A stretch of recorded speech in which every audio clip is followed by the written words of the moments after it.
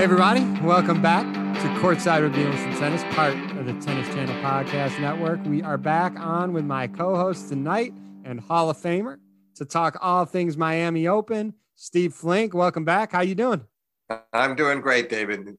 Glad to be back with you again, and I'm glad that you have survived your second vaccine rather well so far. Yeah, so far so good. So we got a few hours to go, but yeah, so far so good. Hey, before we get into Miami, I want to tell the listeners, Steve and I have a very special treat coming up for all of you a week from Monday, which will be April 12th, Monday evening, April 12th. One of the most funny and enjoyable conversations I've had talking tennis. So special guest, Steve, myself, and someone we know you're all going to enjoy. So remember, a week from Monday, Monday evening, April 12th. So make sure to tune in for that. Okay, Miami. Let's start from the beginning because there was something that was truly eye-opening to everybody at the very beginning of this tournament, and that was Vasek Pospisil and his, like, from my point of view, totally out of character tirade regarding Andrea Gaudenzi. As far as I know, Vasek has always seemed very friendly, very personable. Him and Bethany Maddox Sands did that really great Tennis United series during COVID, during the pause. And just a great, funny guy. And he just absolutely lost it. There was something obviously going on behind the scenes. Andrea Gaudenzi, again, the new ATP chairman, by all accounts, he seems to be doing some good things. That was just a little crazy. What did you think when you saw that, Steve?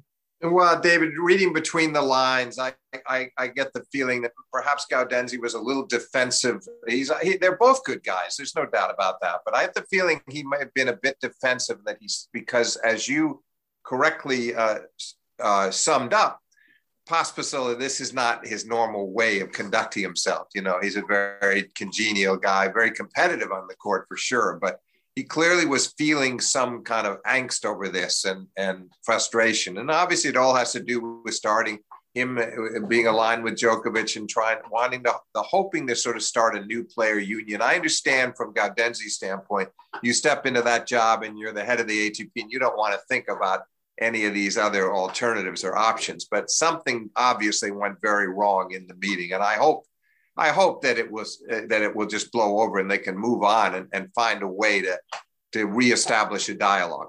Yeah, agree 100%. So stay tuned on how that all goes going forward. Want to mention another player that to me recently, I'm a huge fan of, but recently he has had he has had a lot of trouble winning big matches against his peers, and that's Karen Khachanov. And I looked at who he beat when he won the 2018 Paris Masters, when he went on that run, and he beat Sasha Zverev in the quarters, Dominic Thiem in the semis, and Novak Djokovic in the final. So he has it in him to beat the top guys. But since that run, and I remember him playing Rafa in the 2018 U.S. Open third round, such a physical battle. I was so impressed with Khachanov. I'm like, this guy is going to be tough. He's going to be a tough out. He has struggled against his peers. You think it's something specific or just time and he'll get over the hump? I fully understand your concerns, David, and those are totally valid points because he did lead us to believe back at that Paris indoor in 18. That was a string of spectacular wins, perhaps well-timed, caught them at the right time. You know, and Djokovic had come off a very long, emotional 3-set win or final set tiebreak win over Federer the day before. And he was a little fragile physically. You could look at some of these circumstances and say, okay, that's why it happened. But like you, I had high hopes for him, but I still do. Because if you look at some of these losses, like for instance, this week against Sinner, a great match. He wins the first set. It all sort of hinged on the second set tiebreak. Sinner won the tiebreak and eventually won in 3. But Khachanov competed well to the end.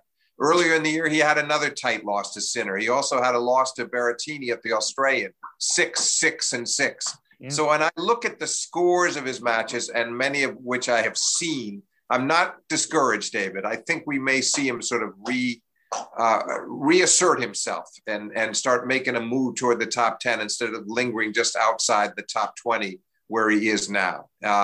Because I don't see a guy that is throwing the towel in these losses. I see someone who's fighting hard, who has a lot of talent, round of 16 at the French last year and lost to Djokovic. Pretty good effort. And then one of these days, I think we'll see him start registering some more big wins because I think he's too good not to. Yeah, no, I agree with you. And for me, it was never a question of competing. It was just he keeps playing his peers and he just comes up a tiny bit short. But. Oh, that's absolutely right. But I think some of these matches are going to start going his way too. And I didn't think that he lost it with Sinner this week. Sinner just beat him. And that's another reason I'm not discouraged on his behalf. I think we'll see him turn the corner again.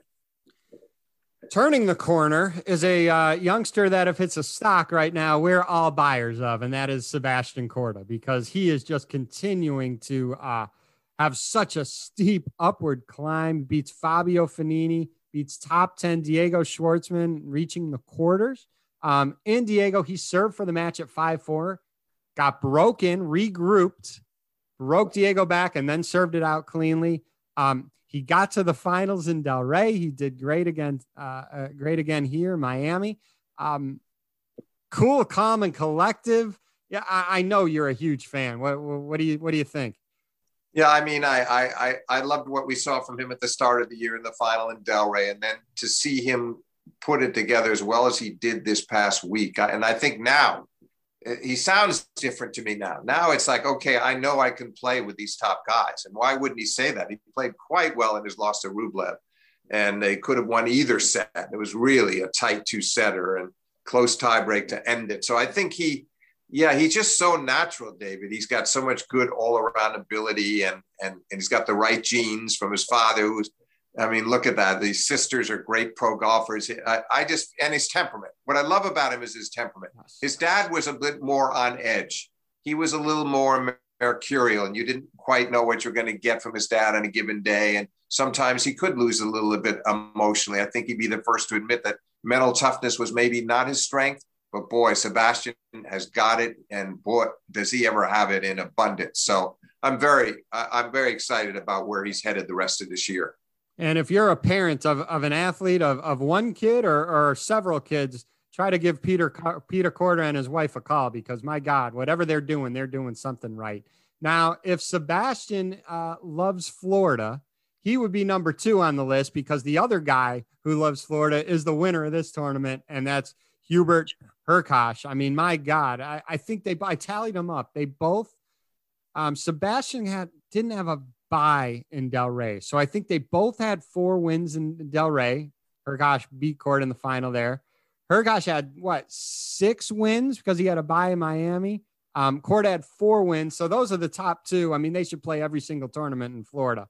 Beat Tsitsipas in the quarters, where really he had no business winning that match. I mean, Tsitsipas was in total control of that. Up a set, up 2-0. Got through that. Today was clean. He got a little tight. It was 7-6, 4-0. He got tight, which again, Masters 1000 title, biggest title of his career. He could get a little tight. A good stat by our good friend Pete Holterman said Hurkacz, the second player to reach Del Rey and Miami Open in the same season. At that time in 2001, it was Jan Michael Gamble. It's called the Ericsson Open at that time. But fun stat there. I mean, this guy, he loves Florida, huh? He does. And he did such a great job, because he got out of a 3rd set tiebreak against Raonic early in the tournament. That was one of the keys. He kept going. And then he said by the time, and you mentioned, of course, the match against Stefanos was one of the keys, because it was not only a set and 2 love, but a 15-40 for a second break. So he almost was out of there, and he survived. And then by the time he got to Rublev in the semis, he believed. He kind of admitted after the final today, he wasn't looking ahead. On the other hand, he did sort of sense the possibility of winning the tournament by then. Beat Rublev in straight, and then, as you said today, up a set in 4-11, and then held on. However, he did a great job to salvage the first set, David, because Sinner served for it at 6-5. Sinner had come back from 3-love down, and then he eventually served for the set at 6-5. If Sinner holds there, it might have been a completely different match. But that's where the turnaround came for the Polish player, and he really, what a job he did from there. And then held his nerve nicely after one of his breaks got away in the second set and managed to close it out in straight. Terrific effort.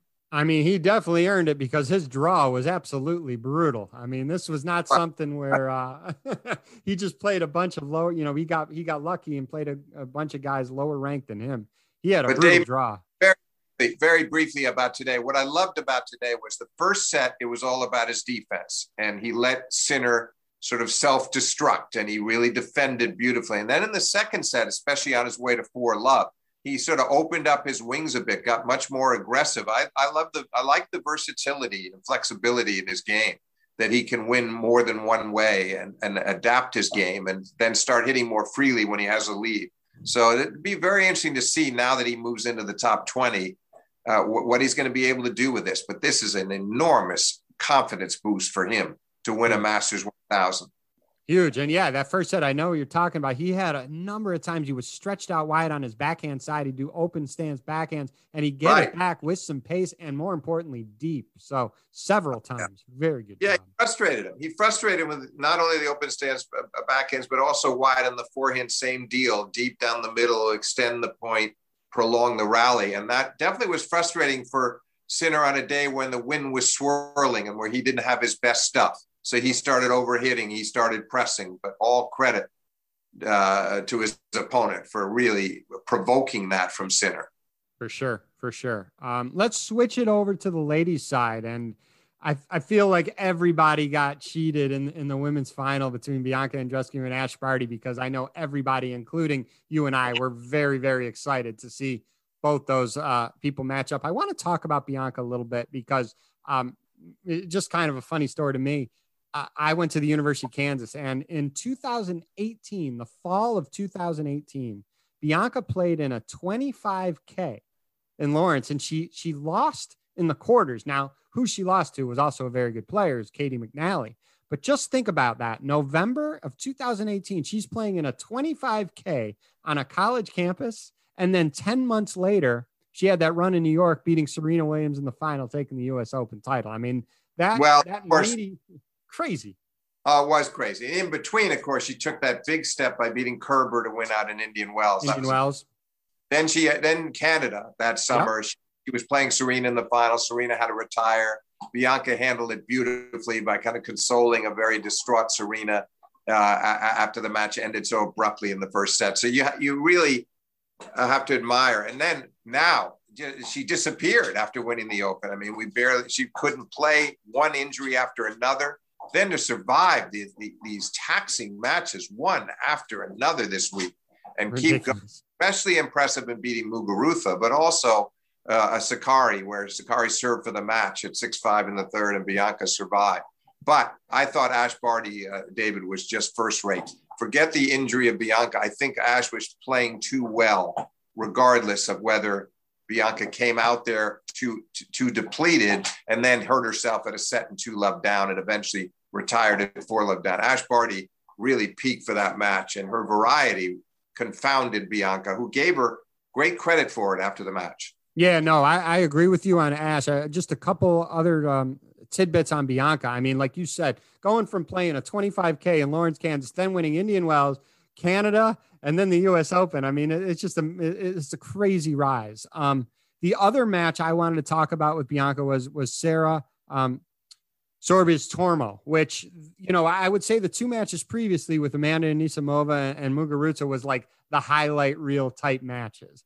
The one against Tormo, I mean, that was just gut check time. That is not a fun opponent to play. That's one of those opponents, I think I put on Twitter, like, that's one of those you walk off the court and say, and if you lose, you're like, I never want to play this game again. And absolutely right. And I poor Bianca, you had to feel for her having to hit so many balls above her shoulders on the backhand side. You could feel the pain every time she made contact with the ball. That's as uncomfortable an opponent as you can possibly play. And yet that was another example of Bianca's mental toughness, the way she found a way through that. And it was exasperating for her at times. Yet she got the job done. She has a plan A, she has a plan B, she has a plan C, and not many players can do that. Many players may want to do that, but not everybody can do that. And she's definitely one of those that can. David, sorry to interrupt. Let's just hope she can now play consistently with relatively few injuries, because if that's the case, we're going to see her right back contending again for majors and clearly, establishing a place for herself right up at the top there, alongside the likes of Ash Barty and Naomi Osaka. Yeah. And again, to kind of reiterate what you said about Ash, definitely, I mean, she showed why she's the world number one. I mean, those two are so versatile too. And it was fun to watch. And I was really excited to watch it on Saturday. And I just felt the tennis world got cheated a little bit. The outcome may have been the same. I'm not saying it would be different, but it would have been fun to watch, a healthy Ash Barty versus a healthy Bianca Andreescu. But I have a feeling we will be seeing those two matchups in the future, hopefully. Oh, we will. And I was sort of hoping that Bianca would find it within herself to finish those last couple of games. Only she can know what she was feeling, the pain she had at that point. I think it was just too bad for the fans. On the other hand, when it was over, Andreescu couldn't have been more sporting and gracious. So that was terrific. Rather than go on about her physical woes, she was much more interested in telling you how good Ash Barty is. 100%. 100%. It's during March Madness. We're in the Final Four weekend when we're recording this. This is going to be released Monday night, championship game. I want to tie a couple quick tidbits in with college basketball, how it's tied into tennis. A big time coach retired this past week, and that's North Carolina head basketball coach Roy Williams. I mean, he was 15 years. He had 33 years. I think it was 15 at KU and 18 at North Carolina. Him and his wife have given gifts to that school several times. And Will Blumberg, who's one of the top collegiate players in the country, plays at North Carolina. He tweeted a photo of him and Coach Williams. Coach Williams and his wife gave a gift that basically allowed all fifth-year seniors to play on scholarship again when COVID made that pause and NCAA allowed fifth year. So shout out Roy Williams. I mean, it's just not him and his basketball program that he cares about. That was huge. And I know you're a big New York Yankee fan, as my father is. And to end his press conference, he gave the famous Lou Gehrig quote, "I feel like the luckiest person on earth." So shout out Coach Roy Williams. Absolutely. Another funny tidbit that I just found out, shout out Jason King, who's a big college basketball analyst, and he's a Baylor alum. He said Scott Drew and Mark Few, those guys are playing when this is released. It will be Monday night, the championship game.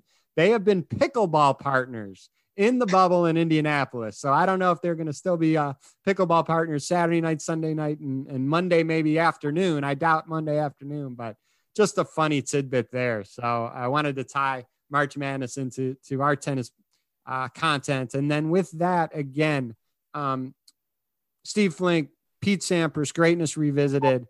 Go get the book. Fantastic book. I loved it. Everybody who's read it loved it. And last but not least, special treat coming next week, a week from Monday, April 12th, will be released in the evening.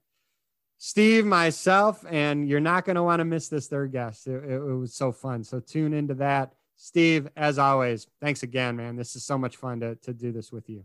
Yeah, David, thanks a lot for having me back on again. And I look forward to our next sessions. Always enjoyable. On to the clay we go. On to the clay we go, right? Absolutely. See you soon. Okay, good, David.